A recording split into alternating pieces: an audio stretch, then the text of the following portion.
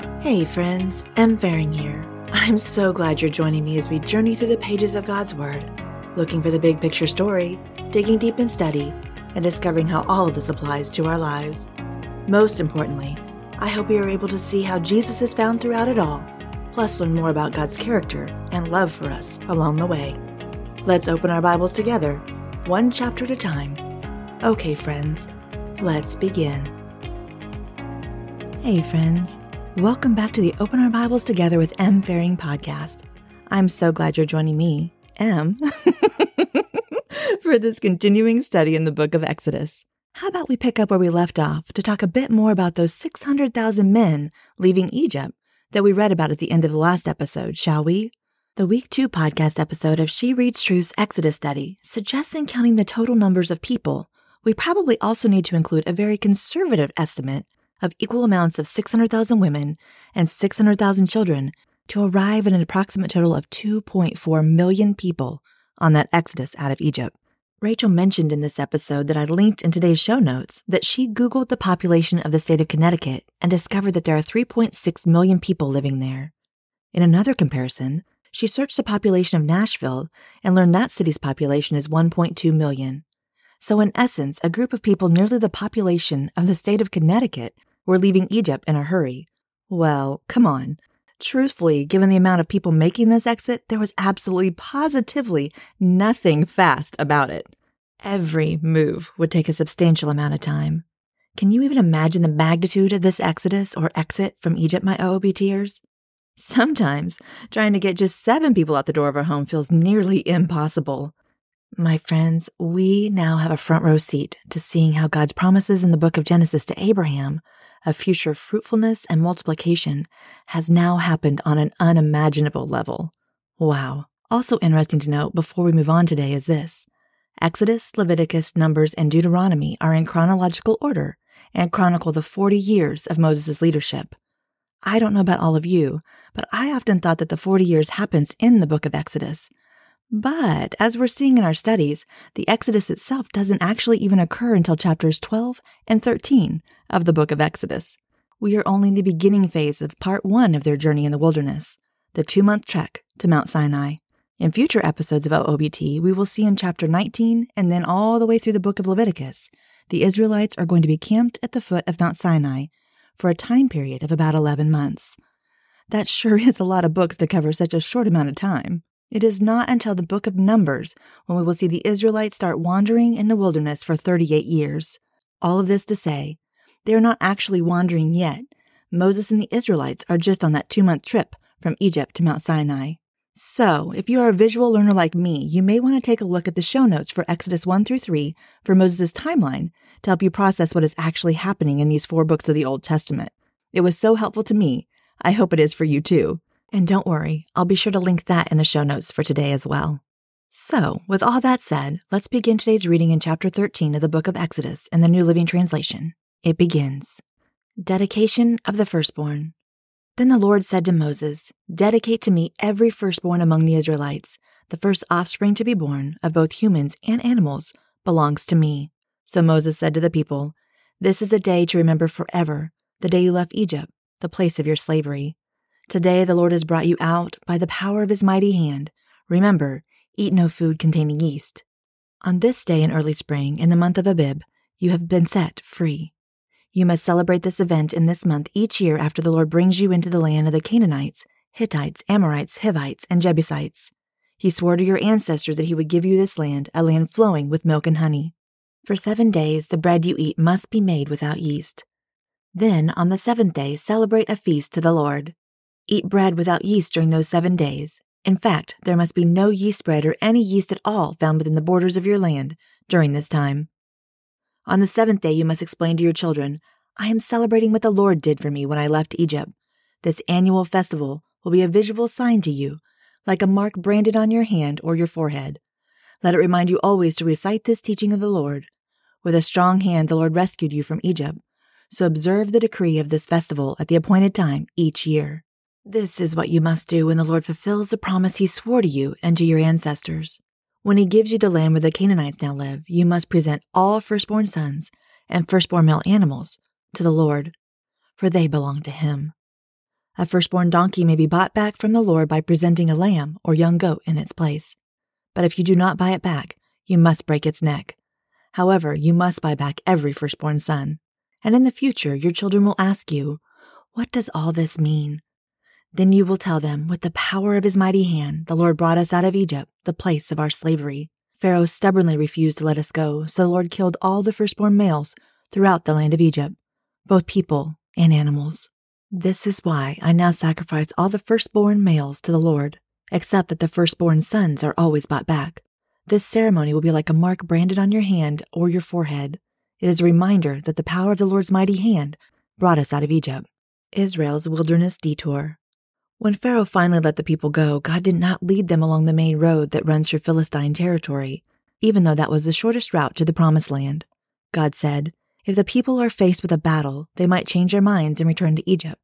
So God led them on a route, a roundabout way through the wilderness toward the Red Sea. Thus the Israelites left Egypt like an army ready for battle.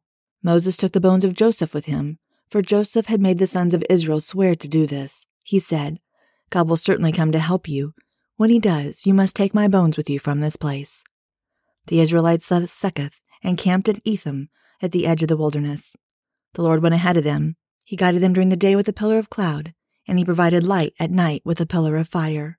This allowed them to travel by day or by night, and the Lord did not remove the pillar of cloud or pillar of fire from its place in front of the people.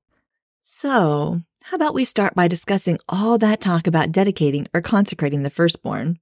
Truthfully, to me it kind of feels here like Moses resembles a father who reminds his child to look both ways before crossing the street, or reminds his teenage driver to fasten his seatbelt first, over and over again. At the end of chapter 12 on into the beginning of chapter 13, we basically see Moses revisit the topic of the Passover, the Feast of the Unleavened Bread, and the dedication or consecration of the firstborn, before resuming the developing story of what happened next to Israel after leaving Egypt. Depending on the translation of the Bible you are studying from, chapter 13 could be described as either a dedication or a consecration of the firstborn. My studies revealed that the word dedicate, as used here, means to consider something as belonging to God. Kind of reminds me of the baby dedications at church. Consecration means to be set apart for God's service. Whether a dedication or a consecration, why does God ask the Israelites to do this? Either way, the practice detailed in chapter 13, verses 11 through 16, was to remind the people of their deliverance through God. Another reminder from one generation to the next that God had redeemed the firstborn sons and the animals of the Israelites on that Passover night in Egypt. Listen to this perspective from the New Living Translation Life Application Study Bible about chapter 13, verses 12 through 14. What does it mean to buy back every firstborn son? During the night the Israelites escaped from Egypt, God spared the oldest son of every house marked with blood on the doorframe. Because God saved the lives of the firstborn, he had a rightful claim to them. But God commanded the Israelites to buy their sons back from him. This ritual served three main purposes. 1. It was a reminder to the people of how God had spared their sons from death and freed them all from slavery. 2. It showed God's high respect for human life in contrast to the pagan gods who their worshippers believed demanded human sacrifice. And 3. It looked forward to the day when Jesus Christ would buy us back by paying the price for our sin once and for all. Okay, continuing on, day 34 of the Bible recap has this to say about Exodus chapter 13. The Israelites finally got free from Egypt after 430 years, and pretty immediately God wants to make sure the whole experience sticks with them, that they don't forget what just happened. He knows humanity pretty well, and he knows how easy it is to forget the truth when faced with lies, so he makes a few helpful commands. Remember the celebration he told them to have to commemorate the Passover each year? He wants them to follow that with a 7-day feast called the Feast of the Unleavened Bread, like the kind of bread they had to eat on the night of Passover. I don't know about you guys, but so far I'm really resonating with all of this. I'm glad I've been adopted by the God who ordains dinner parties and week-long feasts. In chapter 13, verse 9, God says, "All of this shall be as a sign to you on your hand and a memorial between your eyes." The Israelites took this quite literally. In fact, if you were to go to Jerusalem today, you'd see people from certain sects of Judaism wearing a small black box tied to their forehead or strapped around their arms and hands. These little boxes have scriptures written on them. They're called phylacteries. This is one way they aim to remember the word of God. God also tells them to consecrate the firstborns as a reminder that their firstborns were spared when the firstborns of Egypt weren't. He wants them to remember what they'd been rescued from and celebrate his deliverance. This remembering and celebrating will help them keep God at the forefront of their minds as they live in their new homeland amidst the Canaanites who don't worship God. Then they'll also be passing these practices and stories on to their children. When things go well, it's easy to forget God. And when things go poorly, it's easy to doubt God. So he calls them to remember, to not forget his past faithfulness, and to not doubt him. Focusing on his heart and his character is the way we set our hearts right, no matter what has gotten them off track, good times or bad. Because of what they've seen God do through Moses, it's clear to them that he's been appointed by God as the mediator between them and God, to act as a voice of God to them. The way they respond to Moses indicates the way they're responding to God in their hearts. Moses is God's representative, but God is their primary leader, not Moses. And Moses recognizes this too. In 13:11, he says, "When the Lord brings you into the land of the Canaanites, as he swore to your fathers, and shall give it to you." Moses is under no illusion that he's the one in charge here. He knows that God is the source of all his power, and that God is giving the directives here. Moses is the leader, but all that means is he's just the first follower. That's what a good, godly leader is. Also in chapter 13, it is interesting to note that the first place God led them via that good, godly leader named Moses was a long way around. But he did it for their protection and for their good, to avoid the effects that a Philistine war might have on their hearts. God knew their brand new faith in him wasn't strong enough yet to face something like that. They would probably chicken out and want to return to Egypt before they ever really got started. Of course, as we would expect, God knew exactly what he was doing in leading them to the Red Sea as well. So I'm guessing that, like me, you often hear people say that God won't give you more than you can handle. Or maybe you've even said it yourself. Guilty as charged here. Oof. But it's important for us to recognize that that's often not true. Why, you may ask? Well, because God wants us to see that we can only handle the hard things in life with him and his strength, God with us. That's an important distinction. We will also see in our studies of scriptures, though, that there are times, and this is one of them, when God recognizes something is too much for someone to handle at that moment, and he does detour them. God might also redirect us if he realizes something is going to be too much, just as he did here for the Israelites on their trek out of Egypt. So tender and beautiful. This is a touching reminder that God sees not only the circumstances we cannot even anticipate, but also fully knows the condition of our hearts. We, like the Israelites, must learn to trust his wisdom and ways in the detours and delays of life. Easy to say, but much, much harder to live, though. Am I right, my OOBTers? Consider this thought I came across. In what ways is God taking me away from something the long way because I need the time and the distance? Otherwise, I'll return to that thing. Ouch. That truly does make this seeming detour of the Israelites have a much different feel, doesn't it? Oh, goodness. And did you catch that part about taking the bones of Joseph with them as they left Egypt? If you studied Genesis with us on OOBT, you'll be happy to know that Moses did not forget Joseph's bones as he requested at the end of the book of Genesis.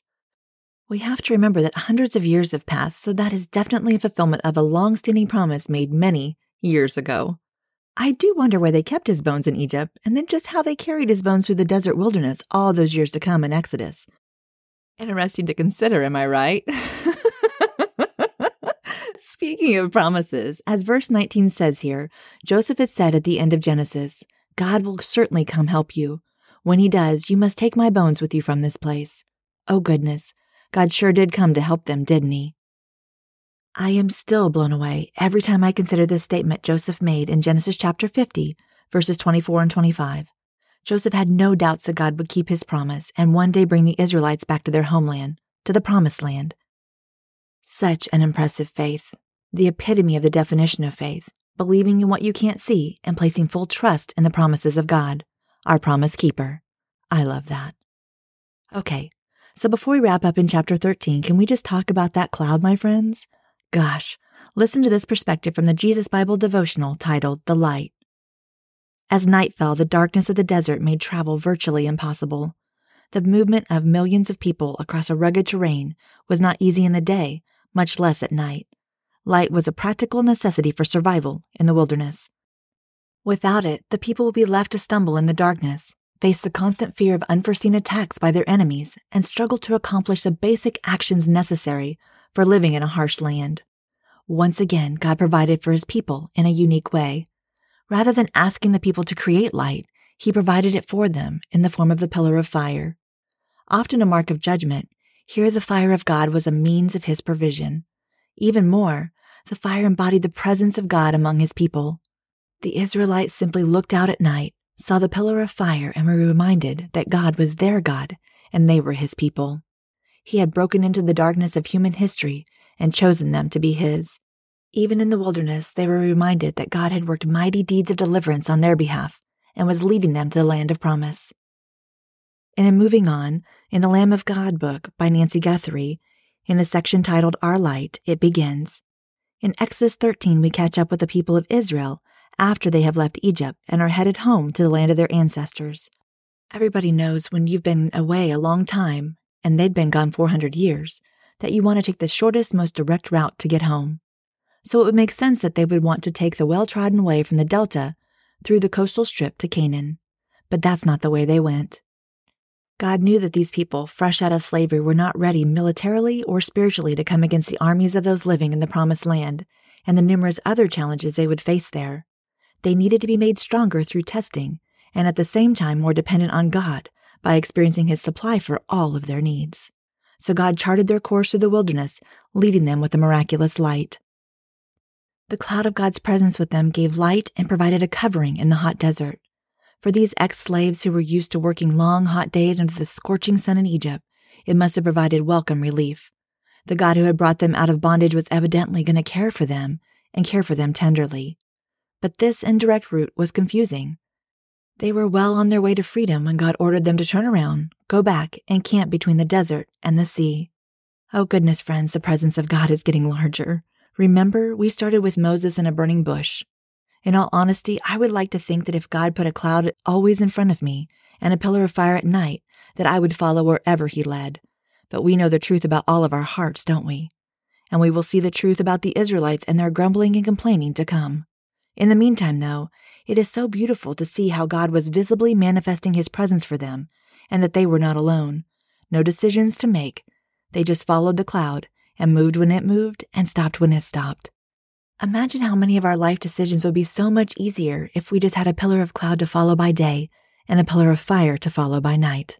Wow, that would be so amazing. However, the truth for each one of us is that we do have a cloud to follow, my friends. God's Word, the Bible. When we read it, we will discover so many things about God and his character and how to move and what directions to take, and also learn so much more about the Holy Spirit living in each one of us as believers. The New Living Translation Life Application Study Bible has this to say about chapter 13, verses 21 and 22. God gave the Hebrews a pillar of cloud and a pillar of fire so they would know day and night that God was with them on their journey to the Promised Land. What has God given us so that we can have the same assurance?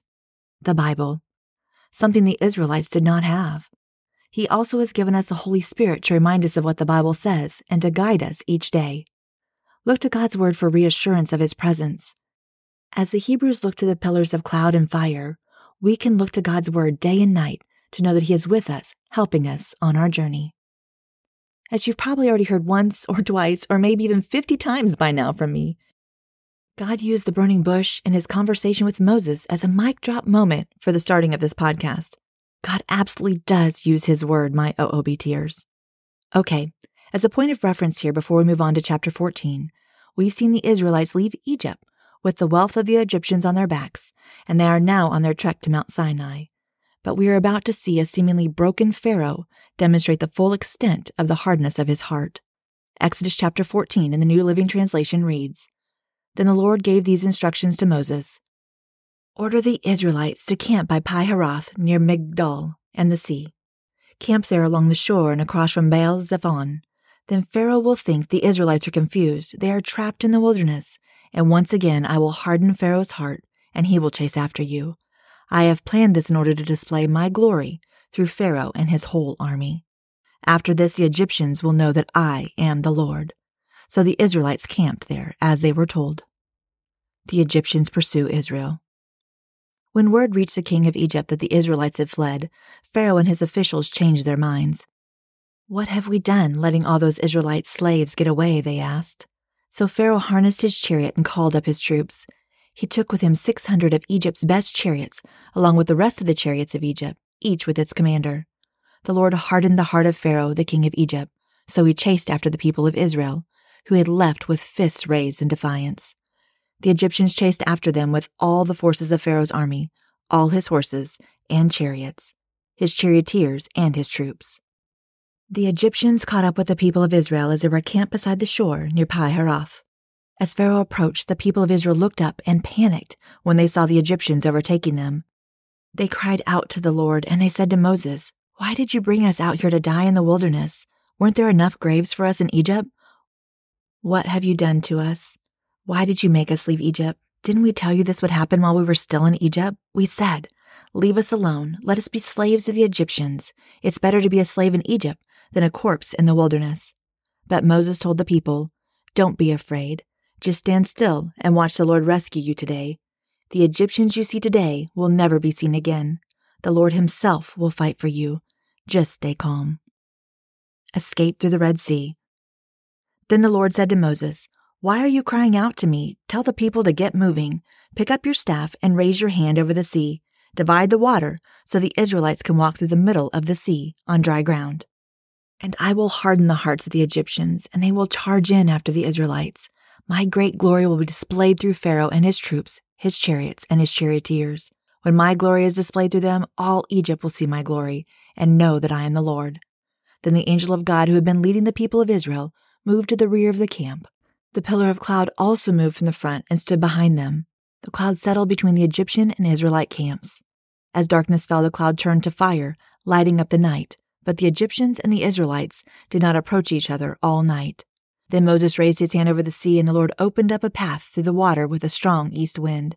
The wind blew all that night, turning the seabed into dry land. So the people of Israel walked through the middle of the sea on dry ground, with walls of water on each side. Then the Egyptians, all of Pharaoh's horses, chariots, and charioteers, chased them into the middle of the sea. But just before dawn, the Lord looked down on the Egyptian army from the pillar of cloud and fire, and he threw their forces into total confusion. He twisted their chariot wheels, making their chariots difficult to drive. "Let's get out of here, away from these Israelites," the Egyptians shouted. "The Lord is fighting for them against Egypt." When all the Israelites had reached the other side, the Lord said to Moses, "Raise your hand over the sea again. Then the waters will rush back and cover the Egyptians and their chariots and charioteers."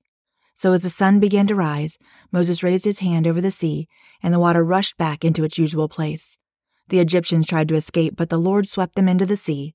Then the waters returned and covered all the chariots and charioteers, the entire army of Pharaoh.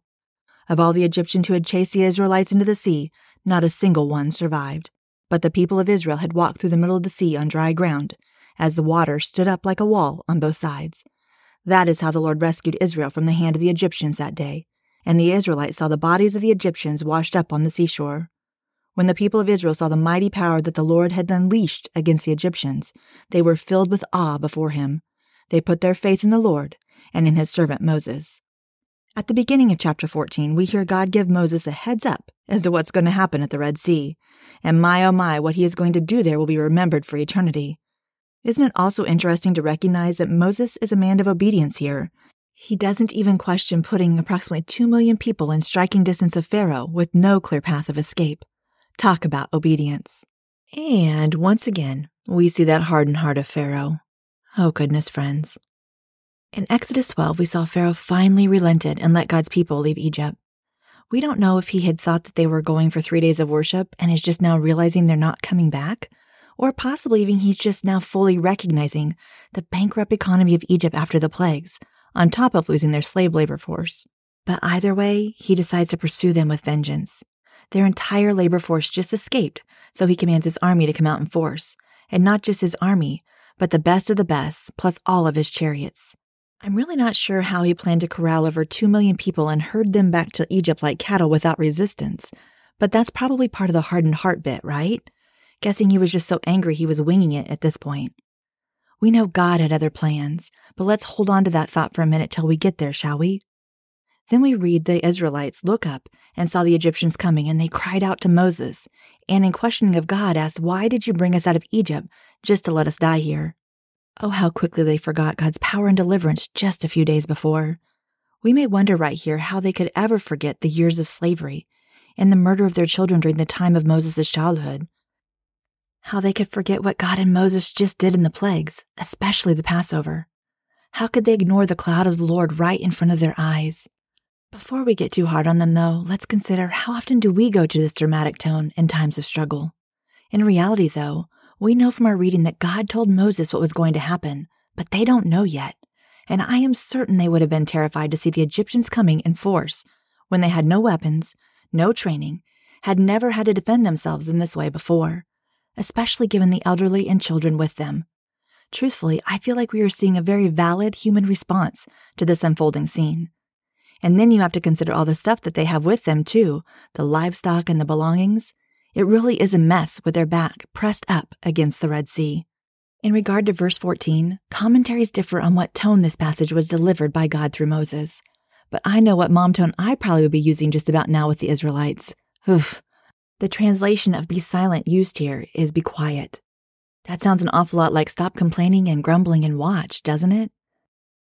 Another resource suggested the be silent wording here is the equivalent of telling a child who is spiraling out to be quiet and go take a time out. Regardless of his tone, this has to be the most intense scene of the Old Testament. We know what the Israelites are thinking, and we can imagine that the Egyptians and Pharaoh are very confident that this is a victory that's going to be theirs. But what was Moses thinking? Only Moses saw the cloud in this situation, and only Moses had the confidence that God would come through. It is probably safe to imagine he was looking in every direction, but probably didn't look in the direction of the sea as a possible escape route up into this moment. But God. We must also remember God's promise to Moses about the situation earlier in chapter 14, that he would deliver them from the Egyptians, so whether or not he saw the solution, he knew God would be true to his promises, as he had been so many times already in his journey with God. How many times has God proven himself faithful in our own lives that we too can look back and trust that God will come through for us in whatever we face today? So the Israelites were distracted, looking at the army approaching them near the Red Sea, but Moses has kept his eye on the cloud, kept his eye on God. So good. The angel of God's army in the pillar of cloud moved from in front of them to behind them to stand between the Egyptians and them as they begin to cross the Red Sea. He goes before you, he comes behind, and he is beside you. Love that reminder. It seems he also goes behind them and in between to block the view so they can focus on what God is commanding them to do through Moses. The cloud is providing light to the Israelites and darkness to the Egyptians. So lean into that unfolding scene at the edge of the Red Sea, back to Moses and the Israelites. Moses fully believed God's promise to deliver them through the sea, and he lifted his staff over the Red Sea in faith. At the same time, the Israelites found themselves trapped between Pharaoh's soldiers and the Red Sea, with no escape route in sight. Helpless, hopeless, afraid. If that wasn't enough, just imagine what it was like on those shores as Moses raised his arms to the skies as the winds picked up and swirled around them, as the Red Sea's waters tossed around as the Lord God blew in the strong east wind. Fear on so many levels had to strike their hearts at that moment. How could they begin to understand what they saw before them, just what God was doing? Can you envision this moment, my friends? The sound of the quickly approaching hoofbeats and chariot wheels coming up behind them, the wind, the sprays of water as the sea is parting right before their eyes. Taking those first tentative steps to discover it was actually dry ground they were stepping out on. The trek across, looking to your left and right, seeing walls of water pulled back on itself. Do you think they could see the sea creatures in those walls of water? Would you have chosen the outside or wanted to be tucked in the middle of the millions of people crossing? It is estimated to get 2 million people across the Red Sea in one night that the width of the path would have had to be a half-mile wide. It would have been terrifying. Guessing most people, like me, didn't want to be on the edges because it would have been a wall of water so high on either side. Mind-blowing. Then in verse 24 we read, "But just before dawn the Lord looked down on the Egyptian army from the pillar of fire and cloud." The last time God looked down, as mentioned here, was in Genesis chapter 18, when he looked down on Sodom. Oh boy, that certainly didn't go very well for Sodom, did it?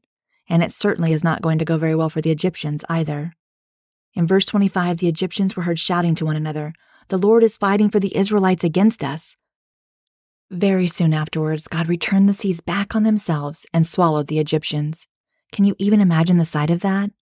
a relief of safety but also trauma, witnessing so much death right in front of your eyes. Oh gosh. Oh, OBTers, let's take a minute here to reflect on God's power, to part the sea, to dry the ground, to hold the waters back until his people had safely crossed, to confuse Pharaoh's army, to cause his chariots to swerve, to return the waters just in time to destroy all of Pharaoh's army. In thinking about all of these things, the meaning of Exodus 14, verse 14, becomes a bit clearer, doesn't it? They did nothing to save themselves in this scenario. The Lord God fought for them, and they only watched and calmly moved forward as instructed. With that thought in mind, I believe the greatest Red Sea lesson is without a doubt this one. When your back is against the Red Sea, you can trust God.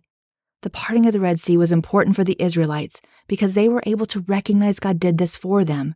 God alone rescued them, very much so without their help. They were to be still and silent to watch what God was doing for them. Rescuer. Before we move on to chapter 15 in today's episode, here's a few more valuable perspectives about this Red Sea crossing for us to consider.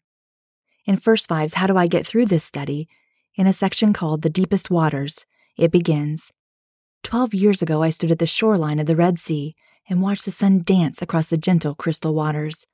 My mind replayed images from pictures of and movies about the children of Israel who encountered the same waters more than 3,000 years ago. Those images were so different.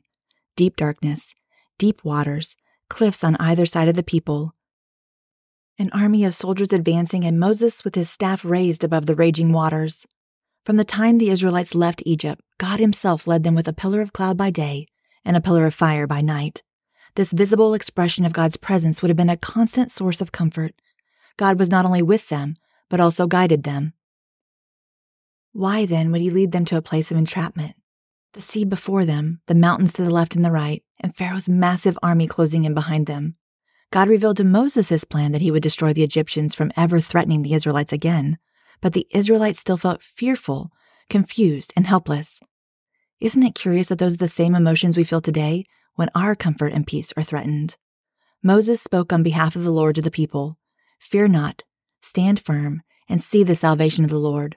The Lord will fight for you, and you only have to be silent." Chapter 14, verses 13 and 14. How comforting those words must have been. The Lord will fight for you. But how confusing the next phrase. You only have to be silent. In other translations, the words be silent are translated be still, quiet, and calm.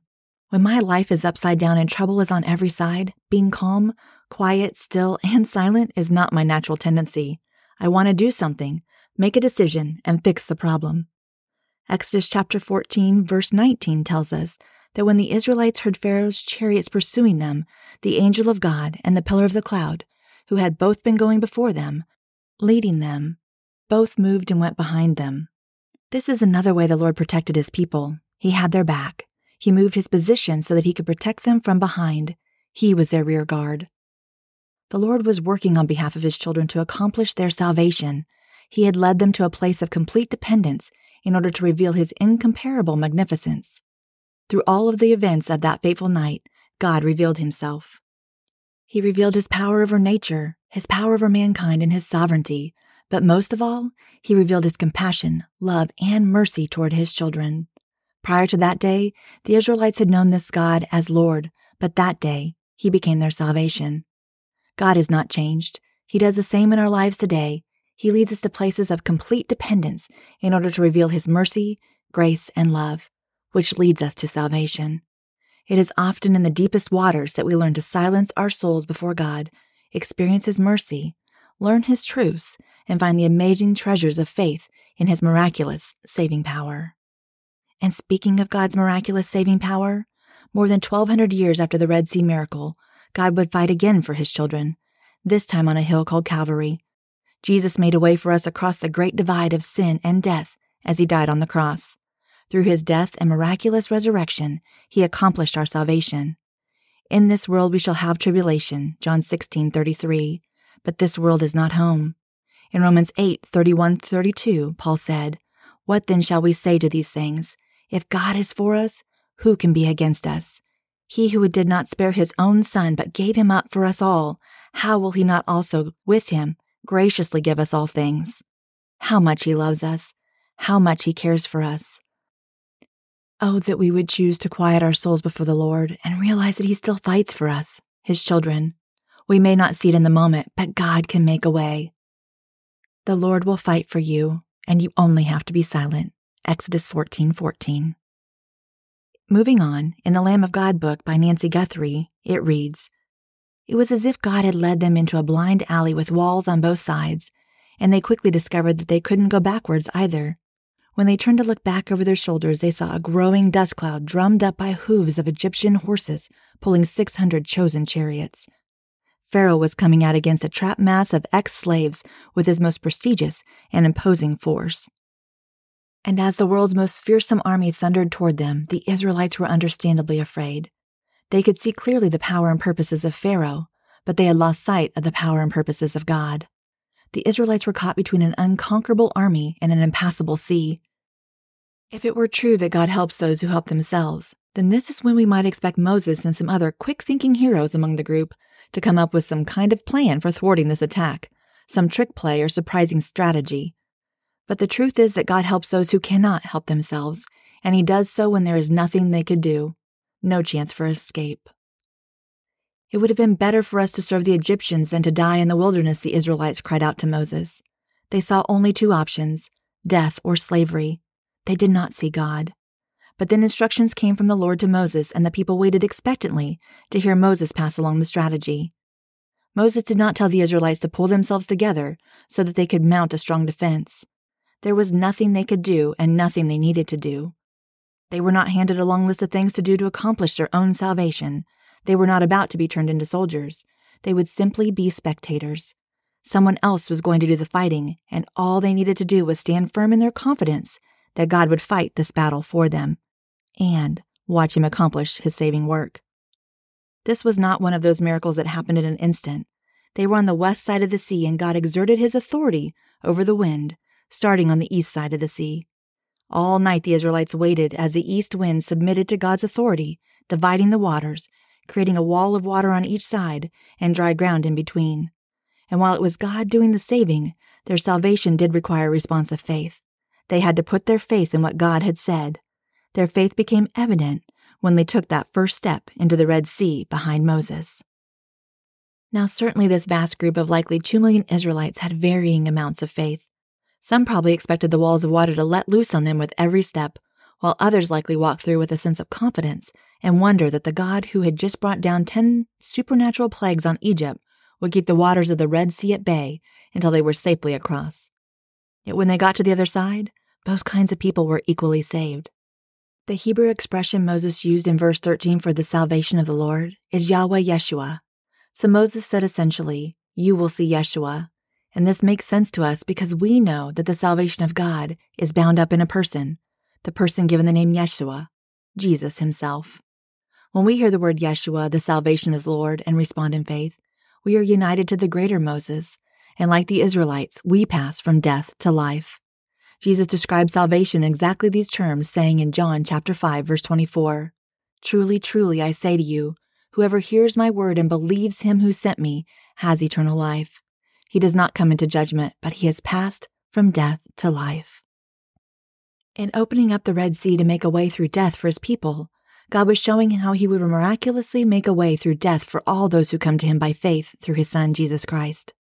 While Moses stretched out his hands over the sea to make a way for His people, Jesus stretched out His arms on a cross to make a way for us. While Moses plunged into the waters of the Red Sea and all those who followed him emerged on the other side unscathed, Christ plunged into the waters of death so that following Him, we might pass through death unscathed to resurrection life. While the waters of the Red Sea destroyed Pharaoh and his armies when Moses stretched out his hand, Jesus brought destruction on the devil when He was nailed to the cross, that through death He might destroy the one who has the power of death, that is, the devil. Hebrews chapter 2, verse 14. The sea the people feared became the means of their deliverance from the Egyptians. Likewise, the physical death we fear becomes a means of our deliverance into the promised land of God's presence. We need not fear death. Our deliverer has raised His rod, and we can pass through on dry ground unscathed. When the day comes that you stand on that shore, or as you stand with those you love when they come to the end of this life, hear Him say to you, "Fear not, stand still, and see the salvation of the Lord." Exodus chapter 15 begins, a song of deliverance. Then Moses and the people of Israel sang this song to the Lord. I will sing to the Lord, for he has triumphed gloriously.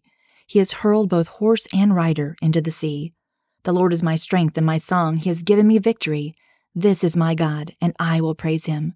My father's God, and I will exalt him. The Lord is a warrior. Yahweh is his name. Pharaoh's chariots and army he has hurled into the sea. The finest of Pharaoh's officers are drowned in the Red Sea. The deep waters gushed over them. They sank to the bottom like a stone. Your right hand, O Lord, is glorious in power. Your right hand, O Lord, smashes the enemy. In the greatness of your majesty, you overthrow those who rise against you. You unleash your blazing fury. It consumes them like straw. At the blast of your breath, the waters piled up. The surging waters stood straight up like a wall. In the heart of the sea, the deep waters became hard. The enemy boasted, I will chase them and catch up with them. I will plunder them and consume them. I will flash my sword. My powerful hand will destroy them. But you blew with your breath, and the sea covered them. They sank like lead in the mighty waters. Who is like you among the gods, O Lord? Glorious in holiness, awesome in splendor, performing great wonders. You raised your right hand, and the earth swallowed our enemies. With your unfailing love, you lead the people you have redeemed. In your might, you guide them to your sacred home. The peoples hear and tremble. Anguish grips those who live in Philistia. The leaders of Edom are terrified. The nobles of Moab tremble. All who live in Canaan melt away. Terror and dread fall upon them. The power of your arm makes them lifeless as stone until your peoples pass by, O Lord, until the people you purchased pass by. You will bring them in and plant them on your own mountain, the place, O Lord, reserved for your own dwelling, the sanctuary, O Lord, that your hands have established. The Lord will reign forever and ever. When Pharaoh's horses, chariots, and charioteers rushed into the sea, the Lord brought water crashing down on them. But the people of Israel had walked through the middle of the sea on dry ground. Then Miriam the prophet, Aaron's sister, took a tambourine and led all the women as they played their tambourines and danced, and Miriam sang this song. Sing to the Lord, for he has triumphed gloriously. He has hurled both horse and rider into the sea. Bitter water at Marah. Then Moses led the people of Israel away from the Red Sea, and they moved out into the desert of Shur. They traveled in this desert for 3 days without finding any water. When they came to the oasis of Marah, the water was too bitter to drink. So they called the place Marah, which means bitter. What are we going to drink? They demanded. So Moses cried out to the Lord for help, and the Lord showed him a piece of wood. Moses threw it into the water, and this made the water good to drink. It is there that at Marah that the Lord set before them the following decree as a standard to test their faithfulness to him. He said, If you will listen carefully to the voice of your Lord, your God, and do what is right in his sight, obeying his commands and keeping all his decrees, then I will not make you suffer any of the diseases I sent onto the Egyptians. For I am the Lord who heals you. After leaving Marah, the Israelites traveled out to the oasis of Eliam, where they found 12 springs and 70 palm trees. They camped there beside the water. Oh gosh, OBTers. Here we see the fear of the Egyptians was gone after the Israelites had witnessed the mighty power of God as he fought for them and brought them safely to the other side of the Red Sea. With their damp sandals now back on dry ground and hearts full of praise, thanksgiving, and gratitude, they sing the song of Moses we just read in chapter 15. Can you even imagine the sound of millions, yes, millions of voices joyfully lifting up their praises to God? So beautiful to consider. This song marks the end of Egypt's slavery and the beginning of their time as a nation of Israel. They are finally free. As verse 20 read, Sing to the Lord, for he has triumphed gloriously. He has hurled both horse and rider in the sea. As they celebrated that rescue, their rescuer, even after the horrendous death of the Egyptians that they had just witnessed, they celebrated the fact that their time in Egypt was done, and that Pharaoh and his army were never coming for them again. There was something new God had in store for them, new beginnings.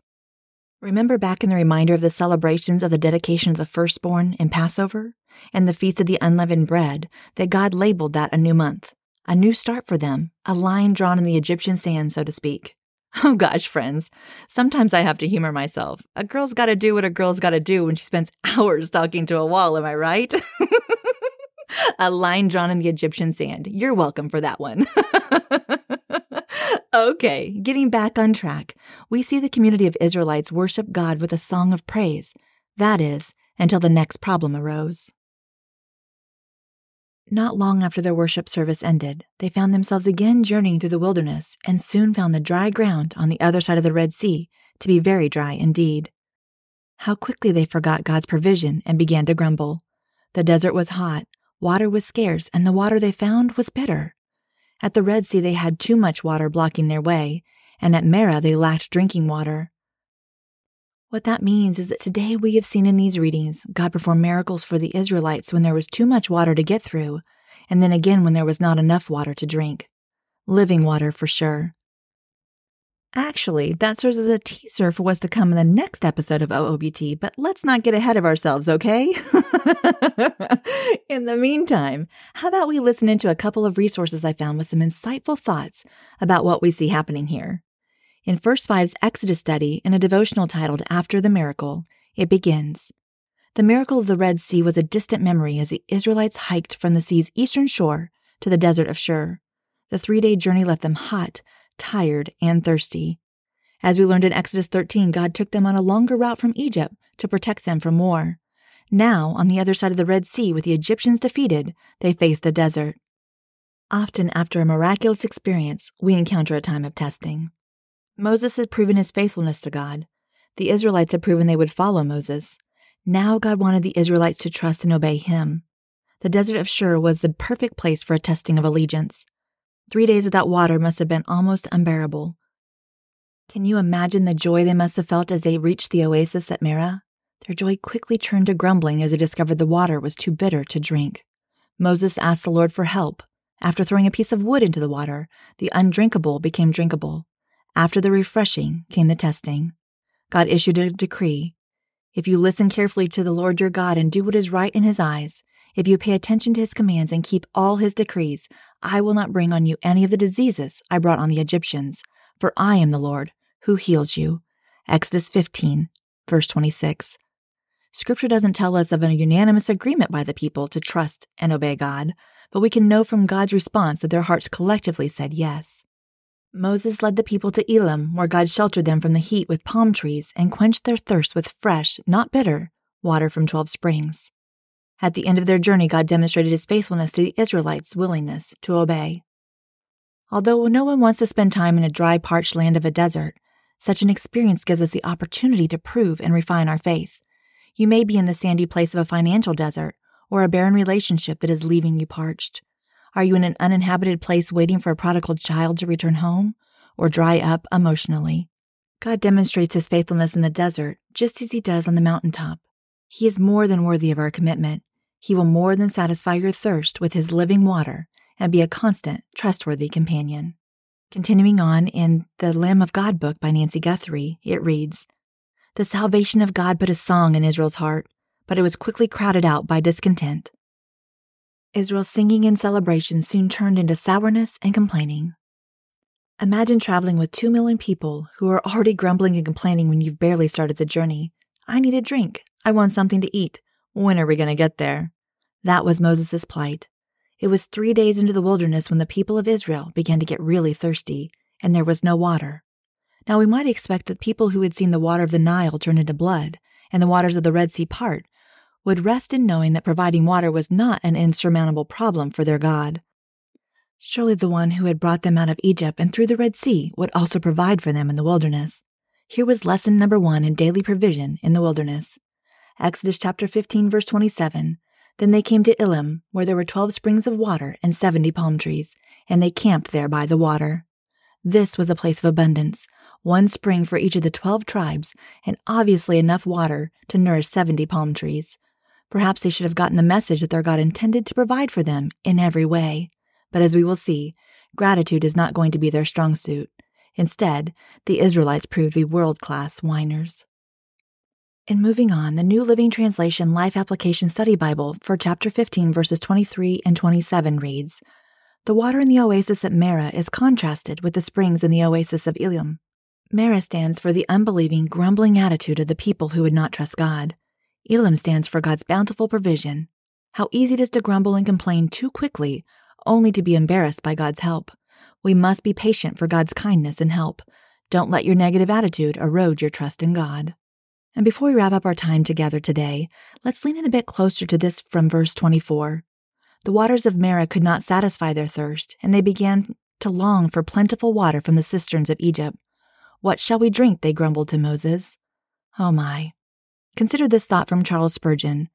What a question. They were at the Red Sea, and God cleft the intervening gulf in twain. Through the depths thereof they marched dry-shod. There is Marah's water.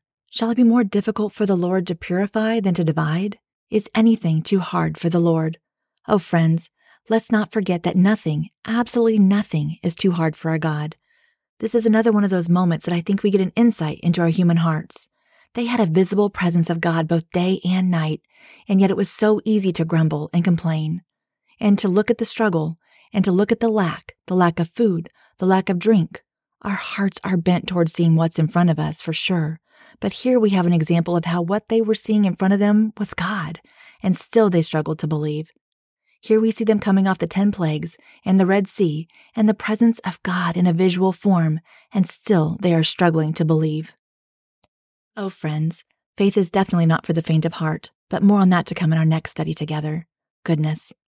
As we are closing out our time together today, join with me in prayer. In Exodus chapter 15, Moses sings a beautiful song commemorating God's deliverance. Let's read these verses aloud as our prayer and an act of worship to our promise-keeping God. The Lord is my strength and my defense. He has become my salvation.